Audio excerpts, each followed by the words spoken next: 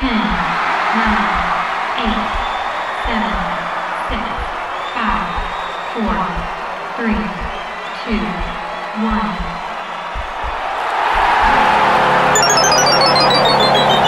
Game over. Welcome. It's Game Over Montreal, and we're in our usual state, guys. It's the same as almost always. It's yet another loss for the Montreal Canadiens, but I have two amazing guests joining me tonight. Rachel Dory and Dmitry Filipovich, two good friends of mine, so let's welcome them in. How's it going? It's going well. I just had to watch a Montreal Canadiens game from start to finish, so I've been better. But yeah, it was good. Yes, thank you both, and thank you everyone for watching the Montreal Canadiens in order to be on this show. I feel like I have to be gracious or give out some welcome back or some sort of packages like they give out at the Oscars, just to invite people to come here and be like, thank you, please. You had to watch this excruciatingly boring team for a full 60 minutes. I mean, here's a peek behind the curtains for listeners. So Andrew, before the season, messaged me and he told me about the concept. He sent me a spreadsheet with all the games and he's like, pick whichever ones you want to come on the show for, your pick, right? And so, of course, I'm thinking, the Avalanche, they're pretty fun to watch. Worst case, I'll just get to watch Cale Makar and Nathan MacKinnon do cool stuff for 60 minutes.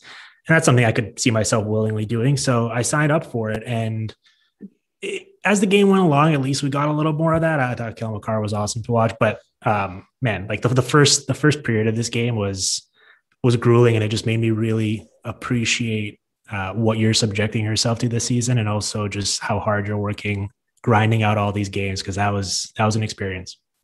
Yes, it hasn't been easy.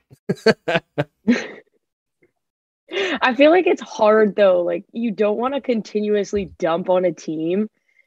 But when you look at the circumstances, Colorado is playing what I would conservatively say is an AHL caliber goaltender. They got absolutely run out of the building last night in Toronto, traveled, probably got into Montreal at 2:00 in the morning or something like that. And then you look tonight, and I think all of us are kind of in an agreement here. There was no point where Montreal was the better team in this game. No. I mean, they drew more penalties, I think. You gotta really go through it with a fine-tooth comb to find They had something, more right? fans in the building than the Habs did. Yes, they did that. Although probably got booed more than the Avs did too, so. Well, yeah. And so someone threw a jersey on the ice. Why are we doing that? I admire somebody I admire somebody who keeps it on, just because if you have the expendable income to throw a $200 jersey on the ice, I hope it's a fake one, because you're a jerk if you throw a $200 jersey on the ice, no matter what team you cheer for. Yeah.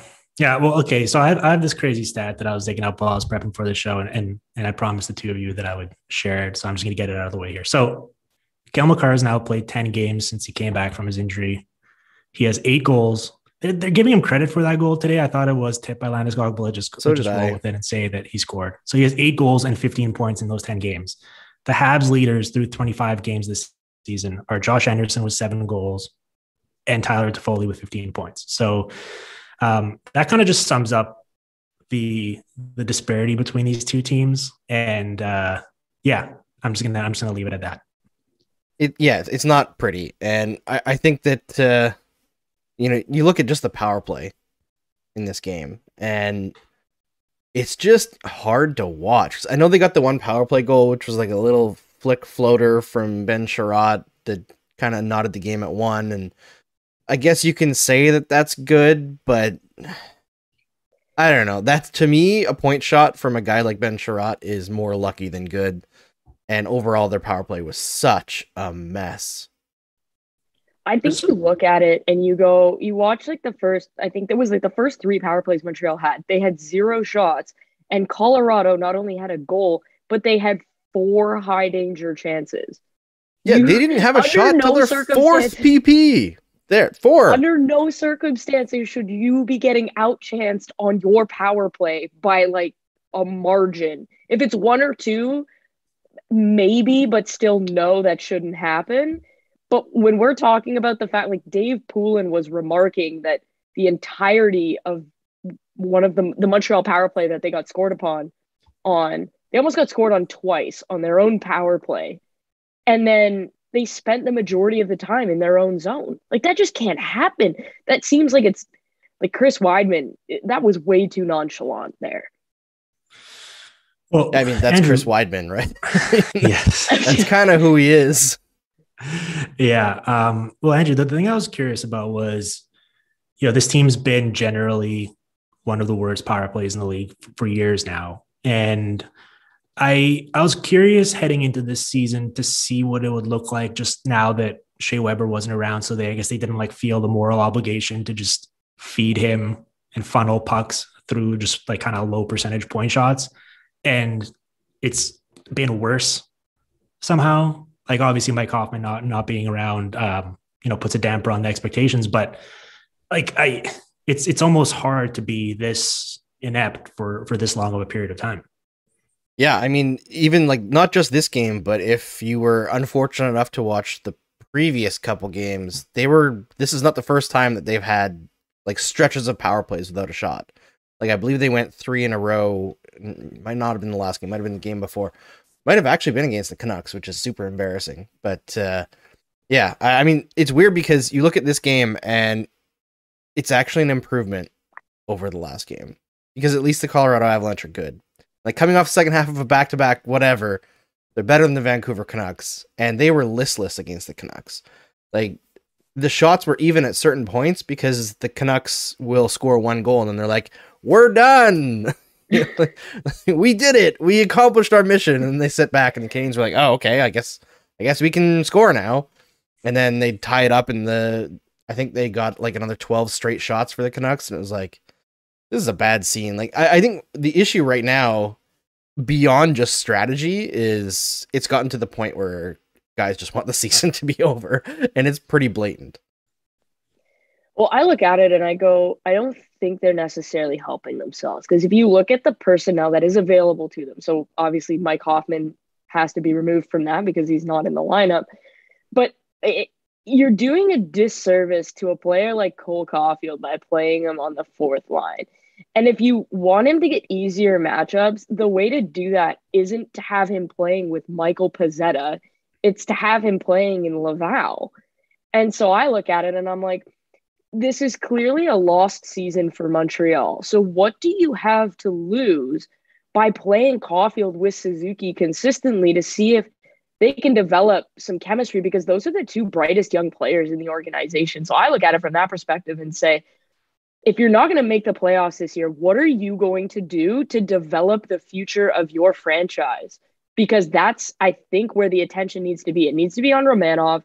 It needs to be on Cole Caulfield, Nick Suzuki. I mean, obviously you're going to play Tyler Toffoli and Josh Anderson, but I look at it and go, you're doing a complete disservice to your young players by playing them on the 4th line. That's not how anybody gets better. Like Mitch Marner didn't get better by playing with Matt Martin on the 4th line. That's like not how that happened. And I kind of see the same thing with Cole Caulfield here. And I'm wondering to myself, okay, he either needs to play in the top 6 and you develop him at the NHL level, or you need to send him to Laval for the rest of the year so that you don't wreck the kid. Yeah, I think the Laval thing is going to happen sooner than later. I would guess as soon as Mike Hoffman is back that Cole Caulfield will be down in Laval. And this is kind of what I was afraid of and what I've been pushing all season, like the lack of development. Like ironically, Caulfield got an assist tonight.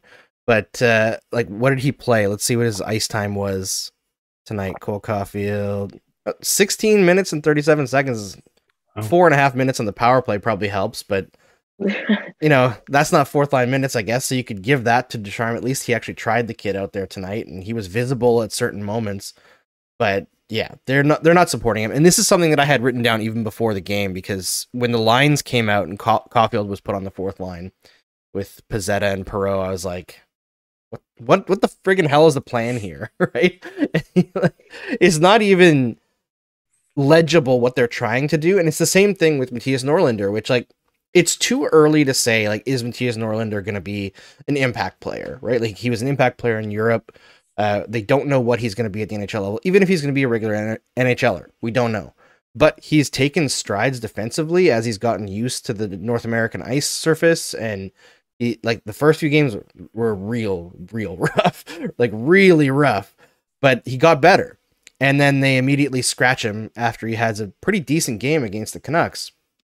And he hasn't really been given that much ice time anyway. And I think, like, if the coaching staff came out, and, like, Rachel, you would have more experience in this because you worked with players on, like, a skills basis and, you know, talking to them every day. If the coaching staff came out and said, we're going to send Norlinder back to Sweden, but we want him to play his 9 games, and we're going to try to spread those out as much as we can so we have the most possible time with him.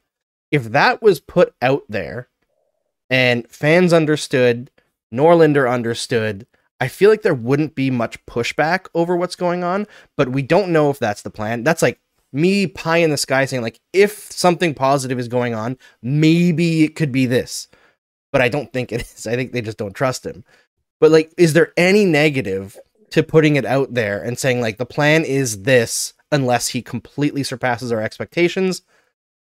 This is what we're going to do. Like, what's the negative to do that? So I look at it, and I will, when you talk about sending a player back to Sweden, if you look at what the Sharks did with Eklund, they gave him a few games and they said, okay, like, you can clearly play, but we think you would benefit from another year in Sweden. So they sent him back. And I never think it's a good idea to have a young player sitting in the press box. I don't know if they can send him to the AHL because I haven't looked at the contract. I probably think if you want him to get used to North American ice, that's where you send him if you can. Because I look at it and just kind of experience with young players. Jesper Brad comes to mind while I was in New Jersey. He was kind of one of those guys that was in and out of the lineup. And it was one of those things where it's like, do you play him? Do you not play him? And one of my arguments was, well, we're not really gunning for a cup at this point, but if we want him to be a part of what could be a cup contending team one day, then he needs to play. It does him no good to consistently sit in the press box and not play games, because it's not the same as practicing at any level. There's just not that same competitiveness there. And so for me, if you don't think Norlinder's ready, then he needs to go somewhere where he could play 20, 25 minutes a night. And if that's not in Montreal, then that decision needs to be made quickly. Yeah, I'm with you on there. It's tough because, Andrew, you hit on it earlier. Like, when you reach the point in a season, which unfortunately for the Canadians is already 25 games in, where, like, everyone just wants the year to be over because they're having such a miserable time. Like, that's a pretty crappy work environment for anyone, let alone someone who doesn't know any better. Like, if this is your first exposure to the NHL and you're just, like, around all of these grumpy veterans who don't want to be there and are, like, already making plans for vacationing, like, that kind of sucks. And so I think sometimes that can be overblown in terms of, like, oh, you want to have, you know, consummate professionals, or you want to have this type of environment to help develop young players. But I really do think there is something to that, where you watch what's happening in Anaheim this year. And I think it's huge for them to have just a situation where, like, they're playing fun hockey and they're not just having this, like, soul crushing experience where every night when they come to the rink, they're going to get embarrassed and people are going to be making fun of them on social media and stuff. So I do really believe, like, yeah, I would normally say it's good to just give your young players as much ice time as you can and let them figure it out on the fly. But if there is another alternative like the AHL, it might be better to just kind of get them away from the situation. I would send both Caulfield and Norlinder back. Honestly, I don't think either one of them has anything to gain by being a part of this, in the same way that, like, last year, Drysdale and Zegras, like, Anaheim basically said, nope, you're not coming here. And you look at where they are this year, I think, obviously not to the same degree because those two are ridiculously good. I think if you sent Norlinder and Caulfield back to Laval or even to Sweden, they could come back next year and really be impact players, because I think that'll be a better development spot for them. Yeah, I mean, I think if you had the choice to basically run all the kids and loosen up your systems work and just say, like, listen, you're going to make mistakes out there, just go. You know, if you can do that and you're not worried about the rest of the season, I feel like that could be salvageable for the young players.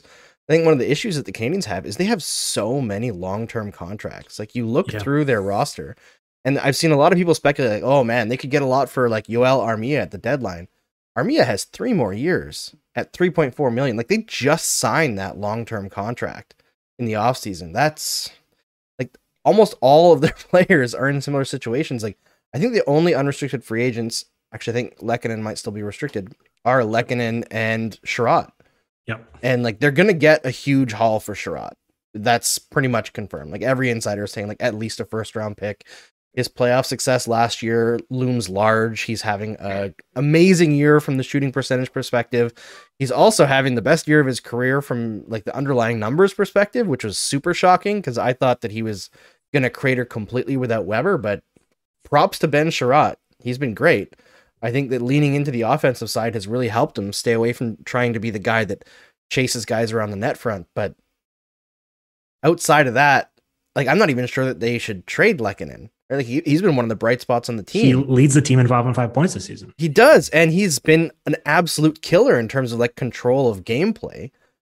He was like top 5 in the whole league in expected goals percentage. Like, he's been amazing. I look at it and I go, okay, so Jeff Gorton, and people want to argue he won a couple lotteries, but I think the most impressive thing about that entire Rangers situation was how quickly he tore it down right to the studs. Like, everybody went out the door and value came back the other way.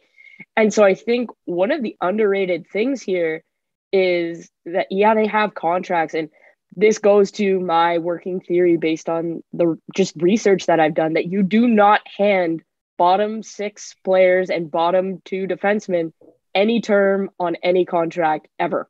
You just don't do it. But I do think Jeff Gorton's the right guy to be making the trades, because he showed with the Rangers that probably his best asset is his ability to ship guys right out the door and get at least some tangible return. So I wonder, kind of going down the roster, what that looks like for Montreal. I think you keep Romanov, who apparently broke his nose when he hit Paling and Makar, which is interesting. But I do wonder about some of the veterans. Like, if you think you're going to rebuild, are you maybe trading Price? Are you trading Toffoli? Are you even trading Josh Anderson, Brendan Gallagher? Like, these are the questions that maybe need to be asked. Yeah, we're going to ask term on those players. That is the big question, right? Because a lot of those guys do have big term and are signed on the wrong side of like their prime, right? Which is kind of the issue of what Bergevin's been doing lately. We're going to talk about that, but first, I do have to pimp the SDPN shop because I'm wearing the Crab People shirt. If any, that's the other way. Where did the Crab People thing come from? Okay, because it so looks really cool. Jesse Blake has a live stream where he like plays video games on Twitch, right? And it's affiliated with SDPN. And I guess one day while he was playing NHL, he was like, what do we call like the people who tune in for the streams? And everyone just started posting crab emojis, and he's like, Crab People. So Jesse's fans on the Twitch stream are the Crab People. If I have that story wrong, anybody from SDPN can correct me either here or on the Discord, and you can find the official Discord at sdpn.ca. And of course, these lovely Game Over mugs. And I've got lots of Game Over merch that just came in as well. So lots of stuff to choose from. Lots of cool stuff. You can even get a shirt that says shirt in honor of the New Jersey Devils. Man, that jersey's so bad. It's so bad. But you know what? It's so bad. Is it as bad as the blockbuster ass jersey that the Nashville Predators just pulled out? Honestly, I think it's worse. I don't hate the Nashville jersey. Oh, I think the Nashville jersey, I don't love at it. least, Like, I'm not purchasing it. at least it's bold. I'll say that. I don't like it, but at least it's bold. Whereas the jersey one is boring. One though is sick. I don't know. I love the Bolts ones. Oh, I don't. Yeah, I like the Bolts one a lot. I think the Predators one is catastrophically bad. I think the Devils one is bland enough that it's fine. I understand why people are outraged. I think it's kind of funny. Obviously they weren't aiming for unintentional comedy, but They leaned into it. The Predators one is really bad.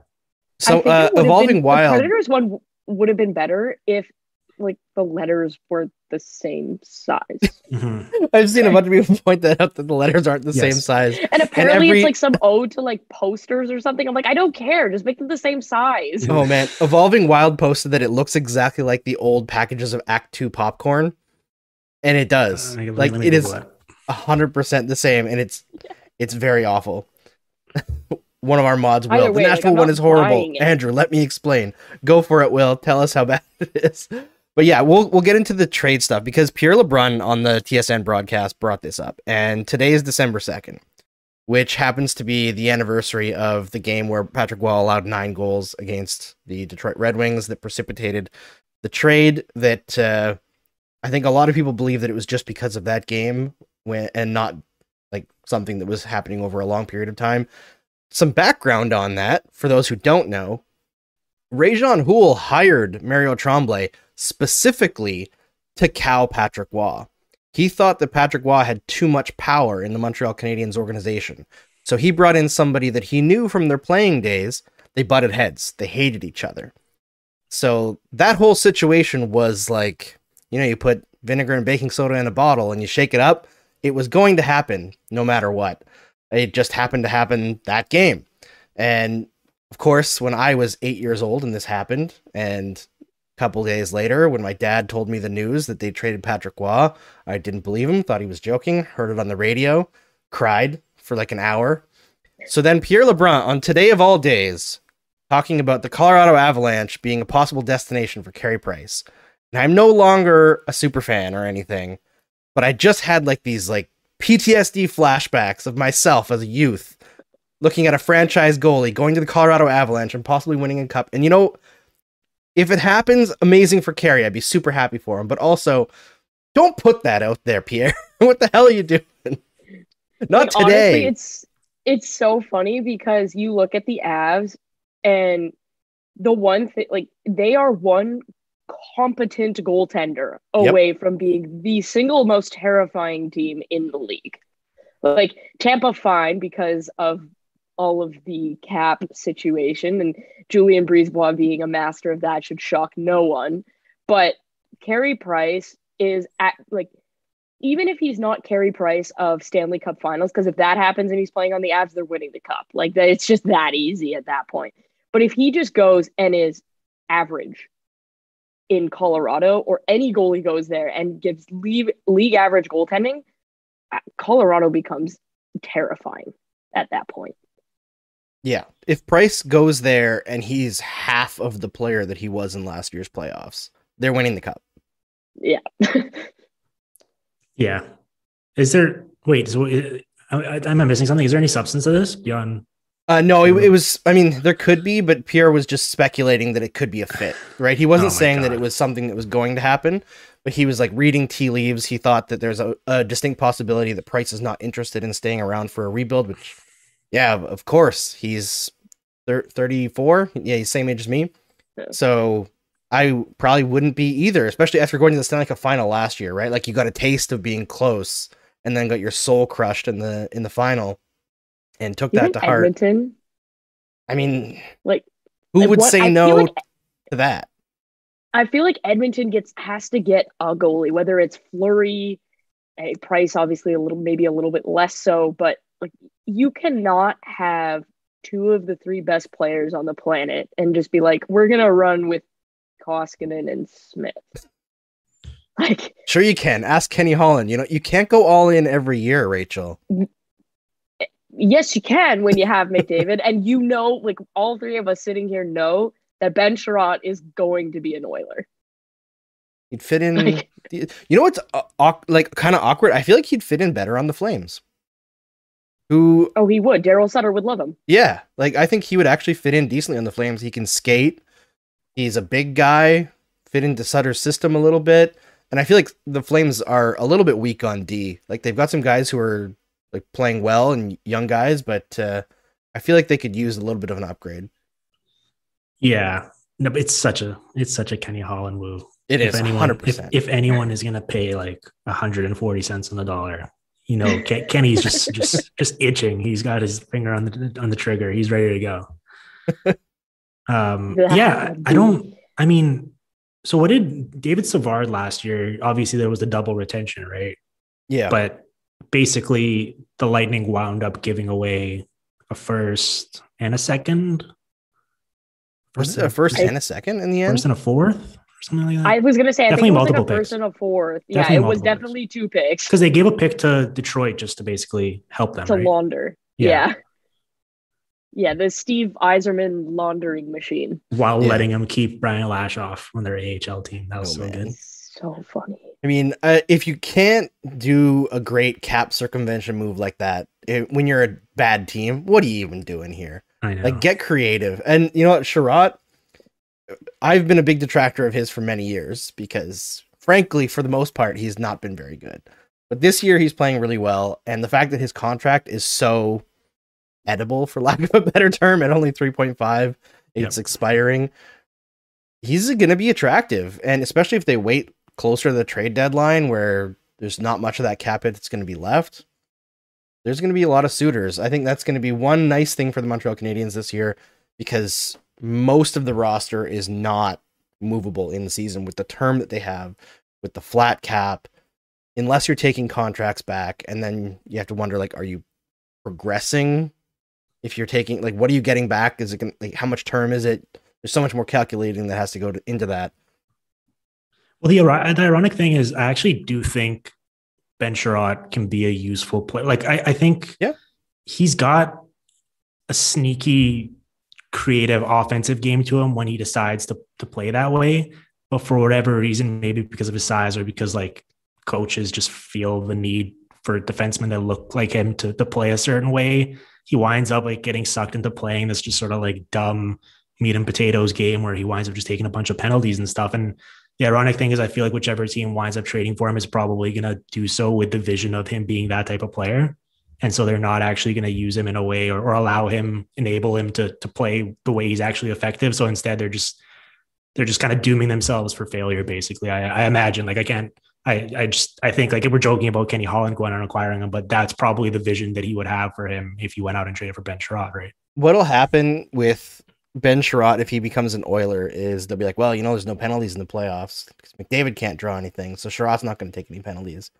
And the NHL will suddenly decide that they're going to hammer down on cross-checking in the playoffs, and Ben Sherratt will spend the whole time in the box, and they'll go out in the first round again. This is my prediction. Yeah. It's honestly like I look at it and it's just like anytime like the NHL sending out that memo, don't criticize officiating, and I look at it, I'm like, if you don't want to be criticized, then like do your be job. better at your job. Like I don't know what. And the thing is behind the scenes, like it's super apparent that the refs absolutely see these penalties. They're being told not to call it. Yeah, and that's the thing, Rachel, right? They're being told. The NHL is not protecting their officials. So if you don't want them to get yelled at, then enable them to do their jobs. 100%. Because at the end, no one gets to call Mike Murphy and Stephen Walkham and whomever else and be like, I have a problem with this call. Please undo it. Like, you don't just get to do that. And so I look at it and it completely takes away like anything that's remotely nice about the playoffs. Yeah. Right. And so I totally think Ben Sherratt's going to be a really coveted guy because, yeah, that contract's fantastic. And two, he plays the type of game where you can get away with literally anything in the playoffs, save for, I don't know, maybe like biting someone. I mean, you can still get away with biting if you're Claude Lemieux back in the 80s, right? But like, Will got back to biting us in the playoffs, because like you know how the whole like suspension one game is actually 2 games. I feel like biting's like, nah, you're getting 5. Like, you think? Maybe. I mean, I don't know, but Alex Burrows bit a Bruins glove and he didn't get any games. Yeah, that was Stanley Cup Finals and through the glove. Maybe it matters if you're wearing the glove. You got to take the glove off. You got to get flesh. You have to cause blood. You have to draw blood. Like, Man, you have to bite so hard to actually draw blood on a human finger. Like, I know the skin's not that thick, but like you gotta like bite and tear. You know, like, you have have 2 toddlers. You have 2 toddlers. Okay, Dylan is what, 3? 4. Okay, Dylan is 4. Dylan would get in trouble for biting at age 4, yes or no? Miles would get in trouble for biting. Like, they don't like when someone bites in the baby room, they get all nervous at the daycare. They're like, oh my God, your child has a bite mark on their arm. And I'm like, I don't care. Like, kids bite. Like, he's 16 months or whatever at that time. Yeah, you definitely get in trouble when you're a baby. Like it's just not acceptable behavior for anyone, let alone an adult who is in the NHL making over $1 million a year. But the best part, wait, Brendan Lemieux's making over $1 million a year. Is he? Wait a minute, I think, what? I'm assuming, but probably not. He might not. I think I liked Hannah's tweet the best, which was, if you are playing in the NHL and you bite someone, you are not allowed to play in the NHL anymore because the NHL is an adult league and you are not an adult if you bite someone. Brendan Lemieux is making $1.55 million. Nice. Classic. Brendan Lemieux. Is that a contract that the Rangers that Jeff Gordon signed him to? Oh, good question. I don't know. I didn't check. Can't be any worse than the Barclay Goodrow deal. Yeah, that's pretty bad too. I just put one final note on that though. I did think the funniest part of the entire report was them being like, just to be clear, we're only investigating the first bite.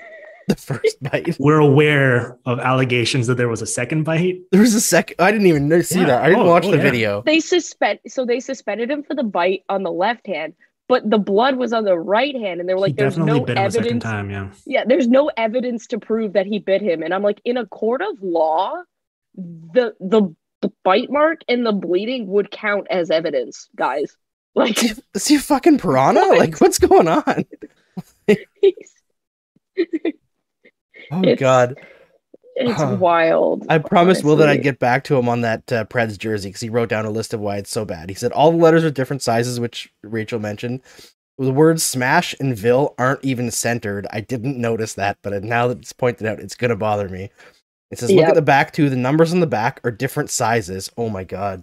Don't tell me that. Oh no, I need and to the nameplate letters are different too. And he said the back of the neck is also really bad. Jerseys, man. They are the great unification of hockey fans in that we hate all of them, and it's always fun to talk about. I actually got a question because I hosted the live blog for the Montreal Gazette today for tonight's game, so I didn't have a chance to like take physical notes, which I usually do. I just had like the notes that I wrote on the actual live blog, but I mentioned on there like watching this season reminded me of watching the Canadiens in 2011-12, where just like everything possible went wrong. They fired Jacques Martin as opposed to firing the GM this time, and Randy Cunneyworth came in. He was an Anglo. Jeff Gorton comes in. He's an Anglo, and it just like there's so many injuries.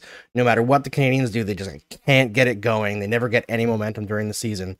But in 2011-12, and like both teams are better than their record, but in 2011-12, they had a young core of Pacioretty, Subban, and Price. I believe Price was like 24.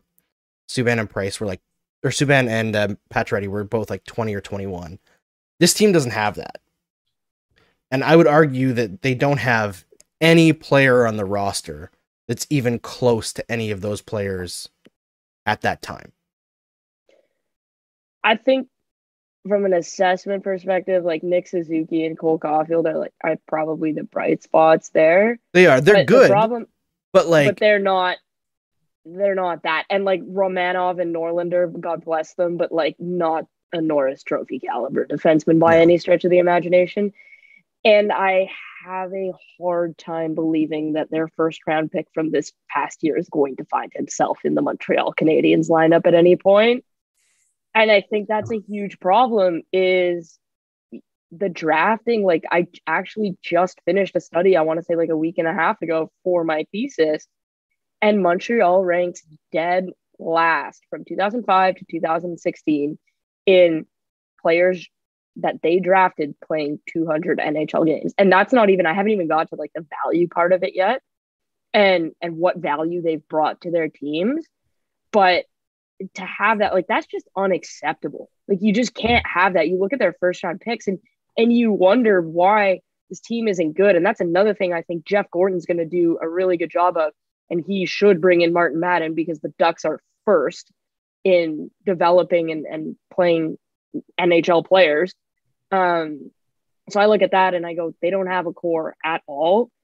And I would be moving out players for first round picks for this year and next year, big time.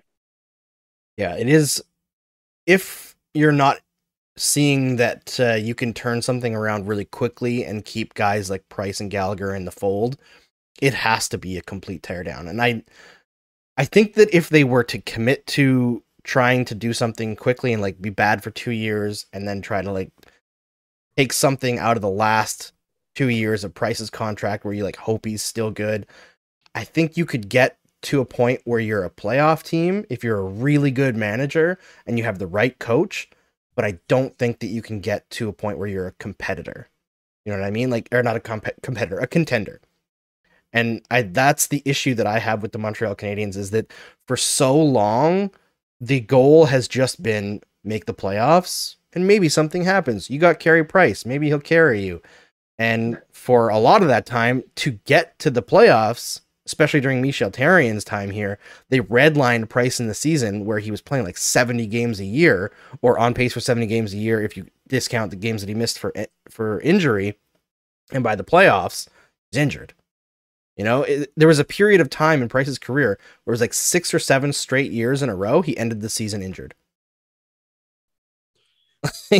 It's just, you can't win that way. And I just, for me, if I'm looking at the Montreal Canadiens and I'm managing them, and the last guy, all he really got to was mediocre, my number one priority is I'd rather be really bad for a stretch or really, really good, like top of the league.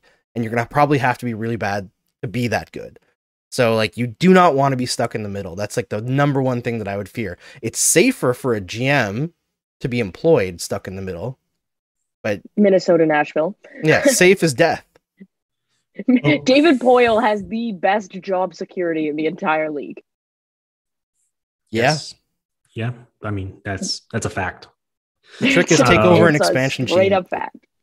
Take over an Andrew, expansion team. Where do you stand on this? Because the whole idea of drafting versus developing and what's to blame for, as Rachel noted there, like they had that 2007 class, right, where they got Pacioretty, Subban, and McDonough, and then they like whiffed on like 15 straight first round picks or something like that. Yeah. Like I'm not writing off the guys they drafted over in King Gooley and Cole Caulfield, but the point is like there was something wrong, right? And the two of us did a podcast to plug my own show here in early September after the Kotkaniemi offer sheet with our pal Arpan Basu, and we had like a full discussion about this, and I thought it was a really interesting convo, and he had all these anecdotes about how like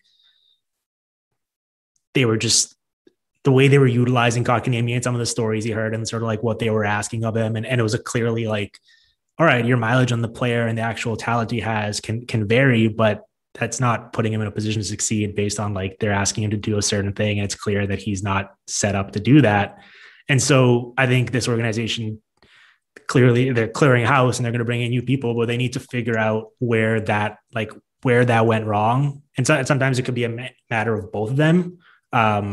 But like, especially now with the value that these high firsts that they're going to have over the next year or two or however long they suck, like they're going to need to nail these picks and they can't afford to keep blowing them. And they're going to need to figure out once they bring them in, how they're actually going to set them up to succeed as pros. So one of the things I noticed in my research of the Habs, because I did not realize just like how bad it was, I think it has more to do with the developing than it does the drafting. And I was pulling it up as I was looking at it. If you look at Montreal's picks in that window, the ones they traded away before they played meaningful NHL games, where they went on to organizations that had better track records of development, those players actually ended up being more meaningful parts of NHL organizations. The two that really jump to mind are Ryan McDonough and Mikhail Sergachev. So like in the Habs organization, they did not play meaningful games at all. They went somewhere else. And McDonough ended up the captain of the Rangers, and then obviously later winning a Stanley Cup. Sergachev is a very key part of Tampa Bay's blue line. And so I think there's a difference between you drafted a player that played 200 NHL games, but if they don't play and contribute for your organization, it doesn't count. And so the Habs have clearly identified talent. They just haven't figured out yet how to develop it so that those players that they draft, someone like a Caden Gooley, for example, play those meaningful NHL games for their organization as opposed to a different one. Because what you don't want is trading somebody like a Caden Gooley, which is similar to Ryan McDonough's situation, and then they go get developed by an organization that develops players better, and now they're meaningful games for another organization. So I think it's more development than it is drafting, to be fair. Yeah, Rachel, I'm on that side as well. All I'm hearing there is, I was looking this up. So Charles Houdon is now playing for the Syracuse Crunch. Are you saying I shouldn't give up on Charles Houdon yet? You saying he still has a chance? Because I've been waiting for the past like 7 years.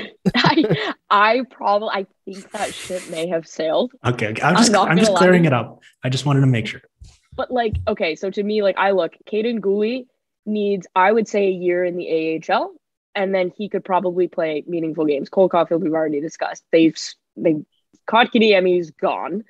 Paling, I think they brought him up a little bit too early, and then they sent him back down, and that was just not a good situation. Sergachev, we've discussed, he's played meaningful games for another organization. They actually got Victor Mete in that draft too, and while he did play meaningful games for the Habs, you could tell that development was also skewed by the amount of up and down situation that's going on. Noah Juleson was more an injury product than anything else. But then you look at guys like Nikita Sherbak, Michael McCarron, Jacob Rose. Like, what are we looking at here? Yeah, Oh, I think Michael McCarron was probably going to fail on.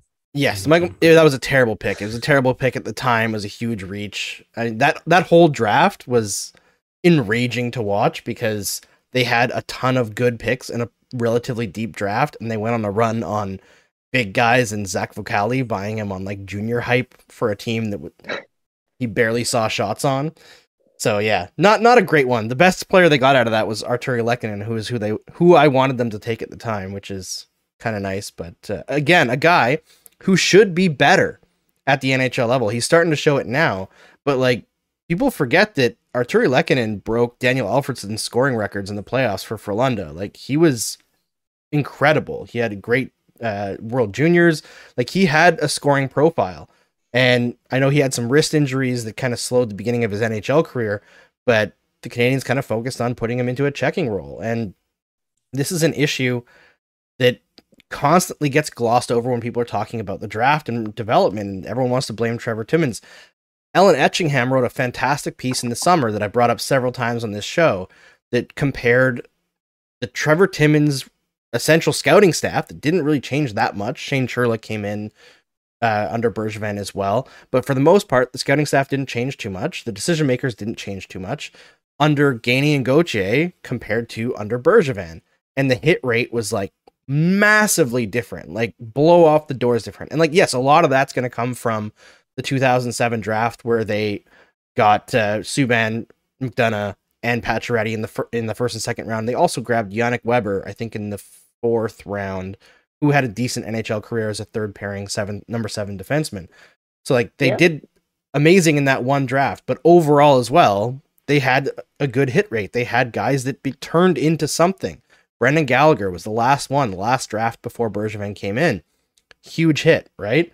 So actually, I don't think he was the last draft. He was 2010, so it would have been 2011 was the last draft before him. But even you look at some of the stuff that happened in Montreal, and you see a lot of people now want to credit and give Bergevin his flowers because back in 2013, during Galchenyuk's rookie season, he talked openly about how he wanted to take Morgan Rielly and not Alex Galchenyuk, which, first of all, why would you say that when the kid is playing on your team? You're like undercutting him for no reason as the general manager of a hockey team for like a 19-year-old player. But second of all, I just don't believe that Morgan Rielly would have turned into Morgan Rielly in the Montreal Canadiens organization, because this is a guy who at 27 years old is still an absolute defensive mess. He's an all offense, all transition guy. This organization hates those kinds of players. I don't think that he would have been given the trust that he was given in Toronto. And you want to talk about something that belies development. Go back and look at Alex Galchenyuk's rookie season, the scoring numbers. For a teenager, he put up the highest per 60 scoring numbers since Sidney Crosby in his rookie season. Shortened season, yes, absolutely. Take it with a grain of salt. But the dude was money. And then all of a sudden, he gets told he has to play more defensively And year by year, you can see it. It chips away, the confidence goes away, and all of a sudden, down in the shitter. And there's other issues at play with Galchenyuk, between his father and knee injuries that derailed his career as well. But if you can't insulate your guy, if you can't get the best out of them, out of a top 3 pick, and you're not willing to put in the effort, which I think is the craziest thing, is that the Canadians don't spend on development the way that other rich teams do. What are you doing? What are you trying to win? I look at it and I say, when you are a team, we're going to go every original 6 team to start, because all of them have basically unlimited money. To me, I look at it and I go, if you have that level of funding in your organization, where like if you went to Jeff Molson and said, I think this, and this is going to make the team better, it's going to cost about X amount of dollars, but it's going to make the team better in the long run, where you wouldn't be worried about him saying no. To me, there's almost no excuse to not have development. Now, if you're a smaller market team that is a budget team, maybe like up the road in the nation's capital, or like Arizona, for example, then maybe you're not spending an exorbitant amount of money on player development. But to me, the way I look at it is there's no reason that Montreal can't have the same level of expenditure on development that the Leafs do, that the Carolina Hurricanes do, that like basically any other team has. And so if I am Montreal, and I know they loathe to take things from Toronto, but it's a copycat league, and Toronto is very clearly at the high end of developing players in the last 5 years. I think you need to look at what they're doing and going, okay, they've got skills coaches, they've got somebody dedicated to only prospect video, they've got development coaches going around the world and skating with their players no matter where they are. You've got dedicated skating coaches, skills coaches, mental performance coaches, dietitians. Like all of that stuff is super important because it's about maturity as well. Most of these kids haven't had to live on their own at any point. You got billet parents that are cooking for them. So something as simple as a dietitian or a nutritionist could help. And so I look at it and I go, Jeff Molson's got the funds for that. And I think building a player development department that stacks up to be among the best, because there's no reason Montreal can't afford the best. They absolutely can. They could really accelerate their rebuild if they did that. Yeah. I mean, yeah, the Leafs are great. I know they're investing a lot of resources in making sure that all of their young players get the best possible chance to succeed, which it often comes down to. So yeah, I think both of you hit the nail on the head. I really don't have anything else to add on the matter. We're just going to give the Leafs their flowers. I mean, no, but I say, like, you look at, being a Francophone, we established, I think last time I was on here, that's super important. Caroline Ouellette literally lives in Montreal. Yes. So does Julie Chu. Yep. And they both coach Concordia, which is one of the best women's programs in the entire country. And none of us should be surprised that that's a thing. Marie-Philippe Poulin is also affiliated. Like, yes, Poulin is still playing pro, but like Ouellette and Julie Chu, there is, first of all, no reason that you can't hire them and pay them more than whatever Concordia is paying them. Like, you absolutely can. And two, we've seen what people like Danielle Goyette and Haley Wickenheiser can do. There's no reason to think that Caroline Ouellette and Julie Chu, who have completely turned around the Concordia women's hockey program, can't do the same thing for Montreal Canadiens prospects. I absolutely think they can. And you've got the outlet there that Caroline Ouellette is Francophone. Like, it's right there. Yeah, it should be an easy decision to bring in Caroline Ouellette or people in that same realm. It's just the idea of bringing in opinions that have never been aired in the Montreal Canadiens organization. That is exciting to me, and part of why, like, I'm not buying what Molson said in his presser, hook, line, and sinker. I like the idea of him creating a essential medical team for mental health, because I think that's really important in Montreal. Like, did either of you guys catch the interview with Max Pacioretty with Alan Walsh and Adam Wilde?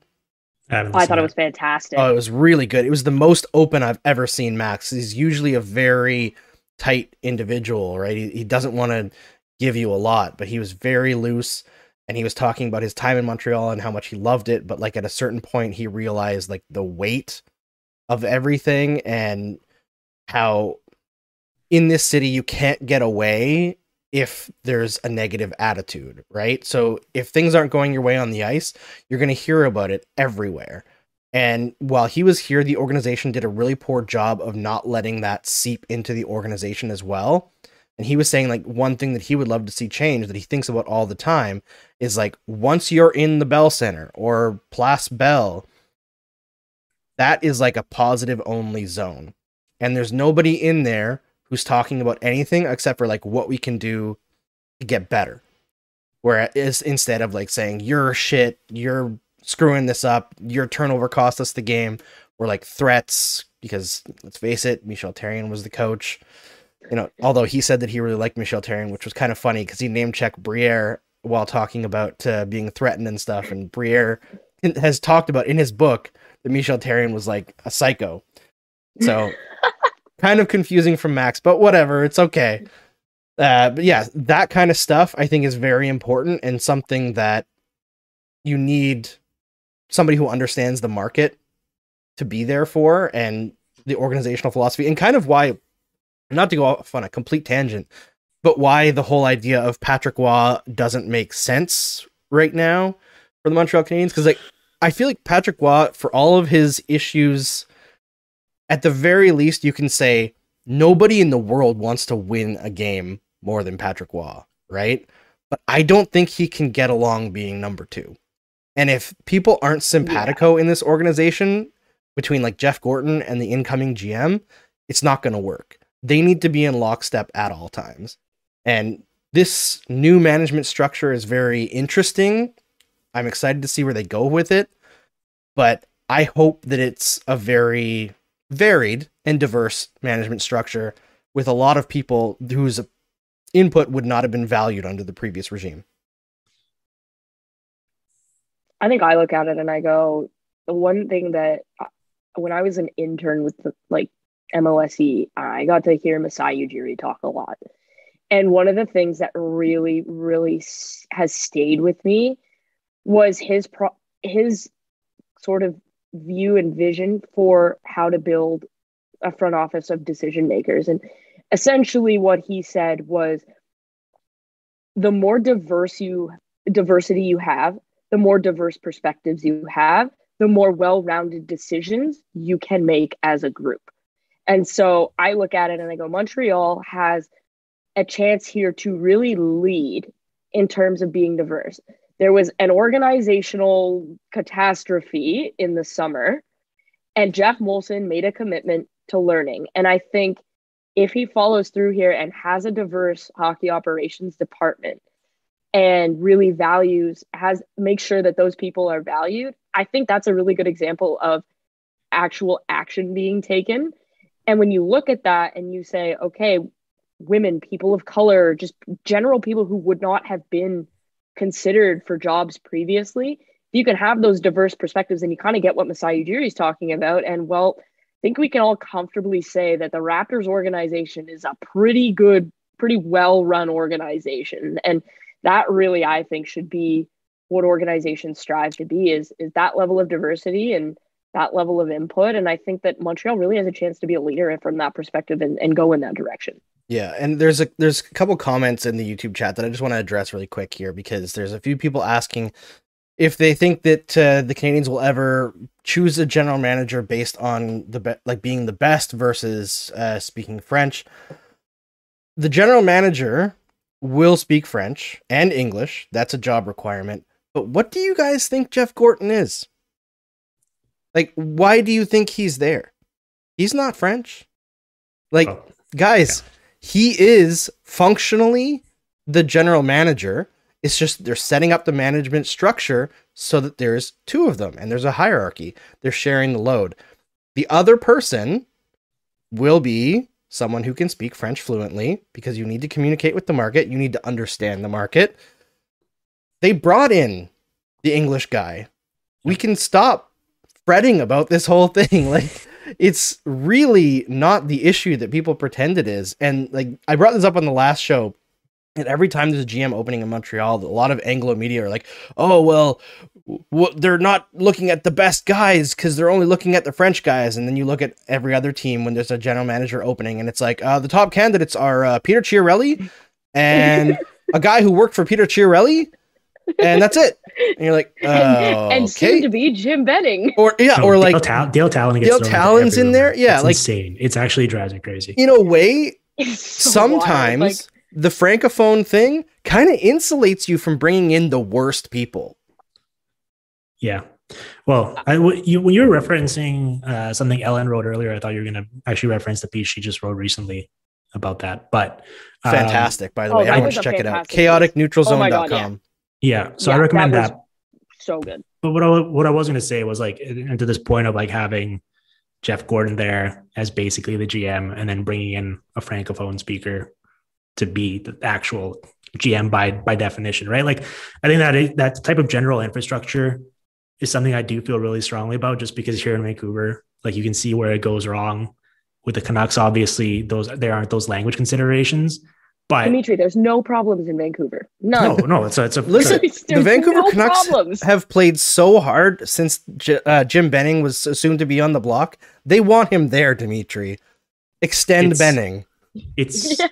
it's a masterclass on how to run an NHL organization. I highly recommend any team takes a look at it. But no, like the like, you can see the inherent issue in relying on just one person for this job that requires a bunch of different skills that don't necessarily have anything to do with each other. Like, I just think, okay, you want to put together a winning team that gives you a reason to feel attached to the organization, right? That makes you feel good about cheering for them. And I think when someone steps in to run a team, that's what they're striving for. But you also need to be able to communicate the plan. Like, you need to have a vision, but you also need to set expectations for your customers and what they should expect, right? And the fans are the customers. Like, they're the ones who are supporting the team financially by buying jerseys, buying tickets, buying streaming services to watch their team, like all this stuff, right? And so this idea that, like, you can have a Jim Benning running your organization and then trotting him out there and having him just like stumbling and bumbling over his words and looking like a complete buffoon, and then you being proud of that person being the face of your franchise, like, that's just stunning to me. And so when you get into this conversation about that, do they need to be able to speak French in this market? Like yes, you need to be able to communicate with a significant portion of your fan base, which doesn't preclude you from having Jeff Gordon there to actually work behind the scenes and do what he does best, which is build a hockey team. There you go. It's a win-win. Like, I really don't understand the issue to that at all. Yeah, and someone Well, another asking thing that's- if the new GM is just essentially a patsy. No, like, do you think Bobby Webster is a patsy in the Raptors? No, it's just Masai Ujiri is the guy with the big ideas, right? If there's a big move that happens, of course, Masai Ujiri is the guy who's driving that big move. But Bobby Webster is probably the guy who's in the locker room more often, communicating with the players, understanding what's going on. And then he brings that up to Masai. He's the guy who's, negotiating contracts, talking with agents. Whereas the VP of hockey operations, Jeff Gordon, is going to be doing all the big idea stuff, looking at where is the future of this team going. Yep. It's diversifying what the job is able to do. Like, one person just cannot do all this stuff. Like, I talked to Eric Engels for my show, the Crosscheck NHL show, earlier this week, and he was talking about like how one of the biggest jobs of the GM that nobody really talks about is just managing players, like managing personalities, putting out fires, talking about like, I'm not getting enough ice time on the power play, I'm going to complain to my agent and like, listen, this is why. Liaising between the coaching staff and the players, like, managing is in the title for a reason, and it's not just managing the salary cap. So it makes sense to have different personalities there. Like, I've heard a lot of talk about Daniel Briere being up for this possible job, and people be like, "Oh, he's not qualified because he's been only in the ECHL." Yeah, to be a full GM by himself, absolutely not qualified. But to work under Jeff Gorton, where you're learning on the job, and your main job is basically relating to players and understanding what they're going through in this market, I don't know if there's a better option than Daniel Briere. Like, he went through hell being on that team with Michel Therrien, calling him out, disrespecting him constantly as a veteran player who wanted to come back to Montreal to, you know, to be the Francophone guy, to stand out there, to hold the torch at the beginning of the season. And he's just trampled all season long. He knows how bad it gets. And he's also had a fantastic career, so he knows how good things can get. So like, that kind of perspective can matter. And meanwhile, you've got Jeff Gorton to do all the other stuff. So it's a better management structure. And I think this is something that a lot of people just haven't understood yet. Well, I look at it and I go, okay, if you're picking an ideal candidate, it's interesting that it's Montreal because the ideal candidate actually exists. The problem is he's a 2-time Cup champion with another team. Who the Canadians let go, by the way. So, like, he does exist, but he's employed. Now, I think Jeff Gorton, I think your point about Ujiri and Webster is super salient. And when you look at it, it's almost exactly what you want. Because when you look at Jeff Gorton with the Rangers, he never spoke. It was always John Davidson. And so if you have, it's basically that same situation. He's not going to be holding a press conference where he can't speak to 60% of the media.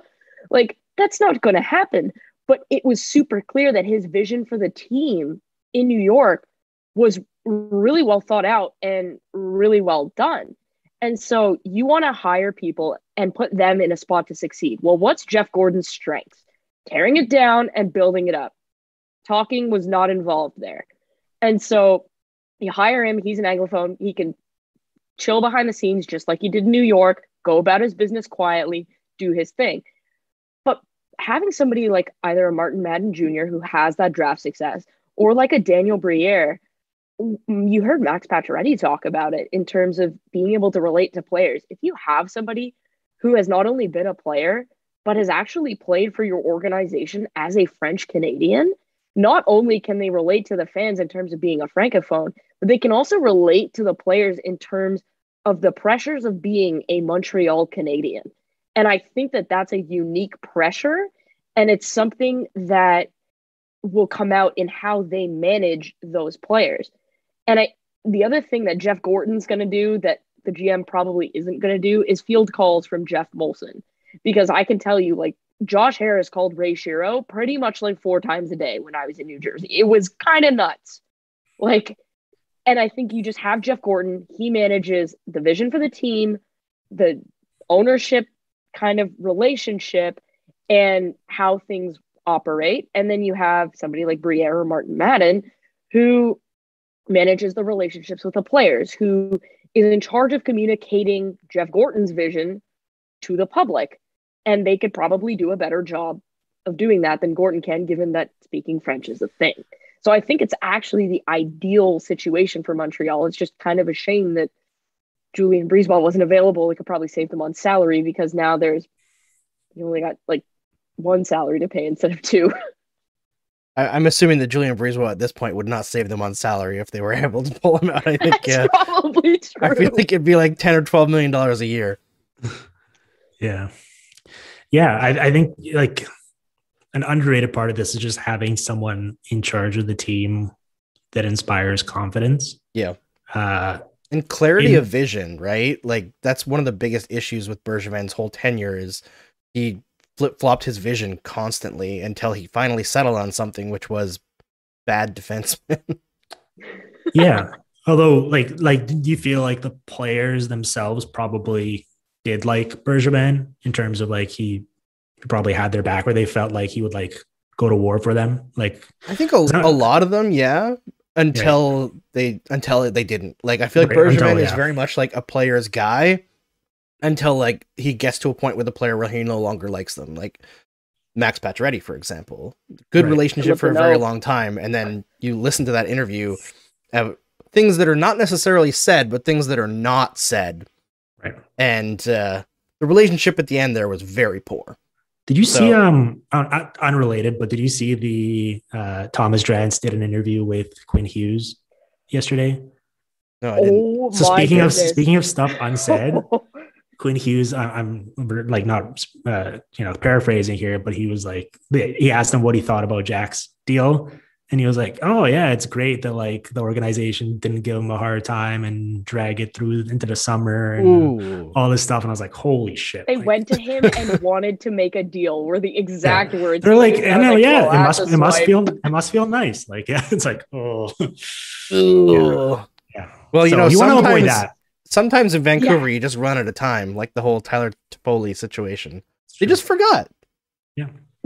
I always love, like, people invoke that Lou Lamoriello line, if you have time, use it. And, like, that's fine. But the difference is Lou Lamoriello is good at using the time. You have to be actively negotiating.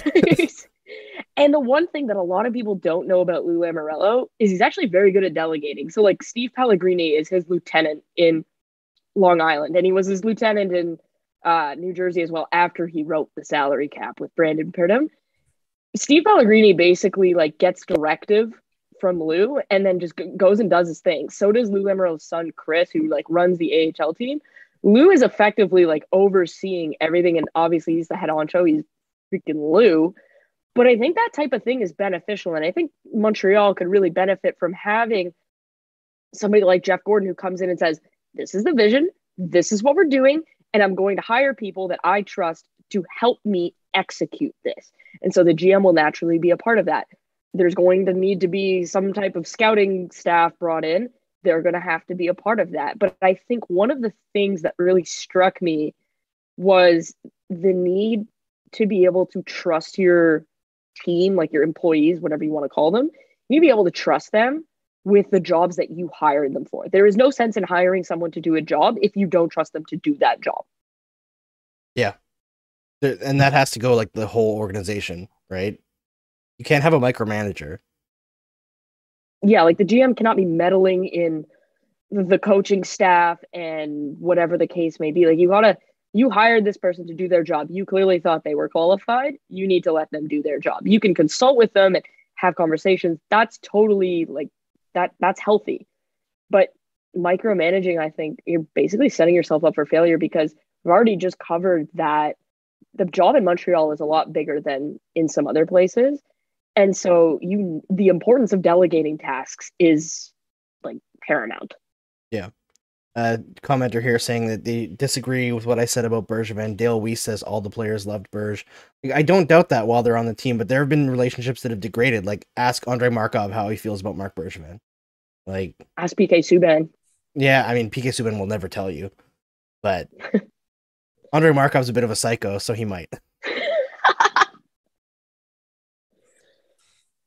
Yeah. All right. I think we hit on everything. I kept you guys for way longer than I was supposed to. I really appreciate it. Before we close things up, first Dimitri and then Rachel, tell everyone where they can find your stuff.